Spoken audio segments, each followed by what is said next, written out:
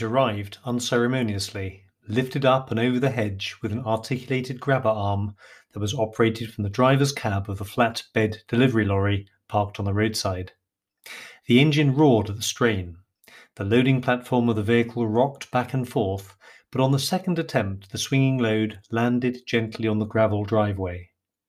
The ton bag of topsoil now sat inside the gate. The prehensile arm folded back into the lorry like the skeletal wing of a pterodactyl. The driver climbed back down from his cab, engine settling back into a calm. He held a clipboard out in front of him, and taking a biro from the breast pocket of his overalls, marked a cross on the sheet. "Sign here," he said, holding the clipboard like a waiter serving a drink. Handing me the customer copy, he turned to go. I stood thoughtfully, looking at the bulk bag of soil that sat on a curiously blue-painted heavy-duty timber base. The pallet," I asked. "Can you take it away, as I have no use for it?" As he turned, I thought I caught a sly smile that melted into an apologetic demeanour. "Sorry, chum, that's how they get delivered. We can't take the pallets away unless it's in the order."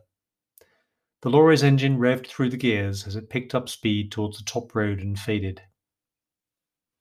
6 months later, the now redundant heavy pallet sat obtrusively in the front garden, the bright blue paint still shining through a coating of green wood stain.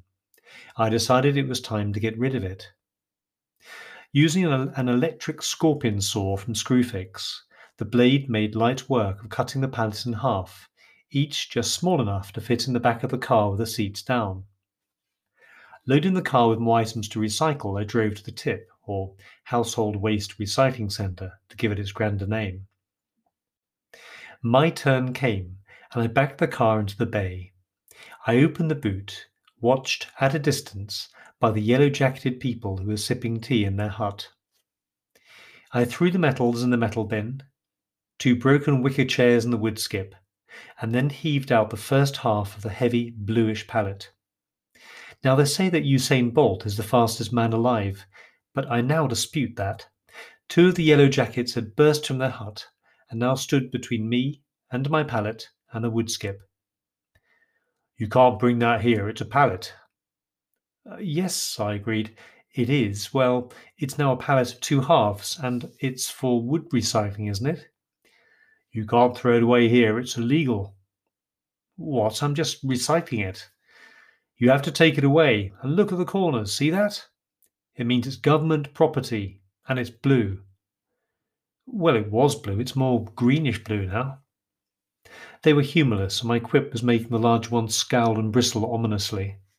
This had clearly brightened their tedious day.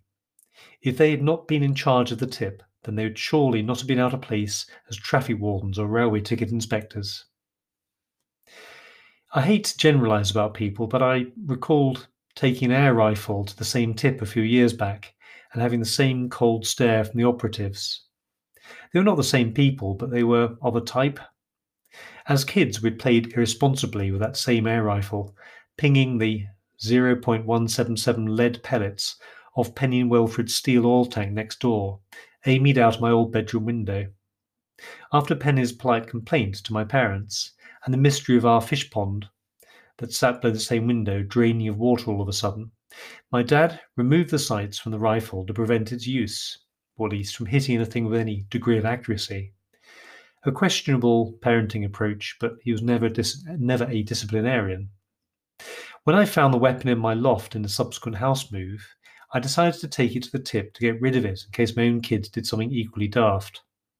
I remember handing it to the fluorescent jacket at the TIP through the sliding window in their tea hut, feeling I was doing my part to keep the streets of Britain safe. "Here, maybe for the metals, or maybe you could take pot shots at any troublesome punters." Somewhere a gong sounded, a raw guitar achingly struck a few notes, tumbleweed bounced past in the pregnant pause between me and the yellow jacket.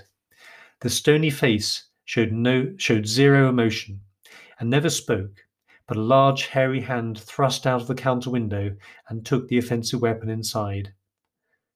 That'll be on eBay tonight, I thought, as I moped back to my car. I decided I would try again. The following weekend, I plugged in the scorpion saw and buzzed through the two halves of the pallet until I had a heap of foot-long pieces of blue-green wood and sawdust at my feet. They filled 6 tightly packed carrier bags, and I would do the responsible thing and tip them into the wood skip to be chipped to save them going to landfill. I loaded my car with the bags of wood, together with an old kettle, clothing, and cardboard.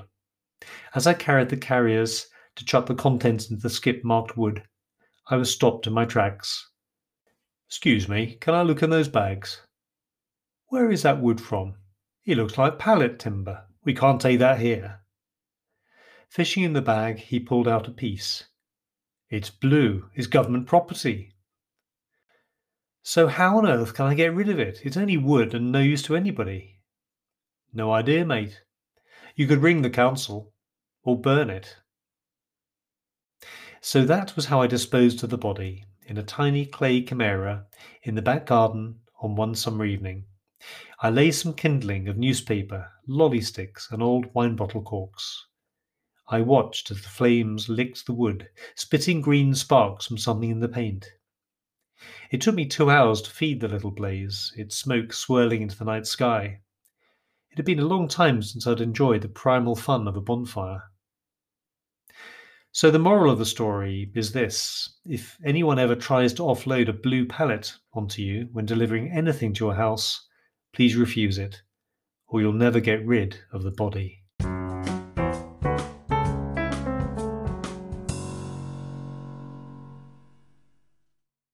Thank you for joining me. Please listen out for more podcasts in the series.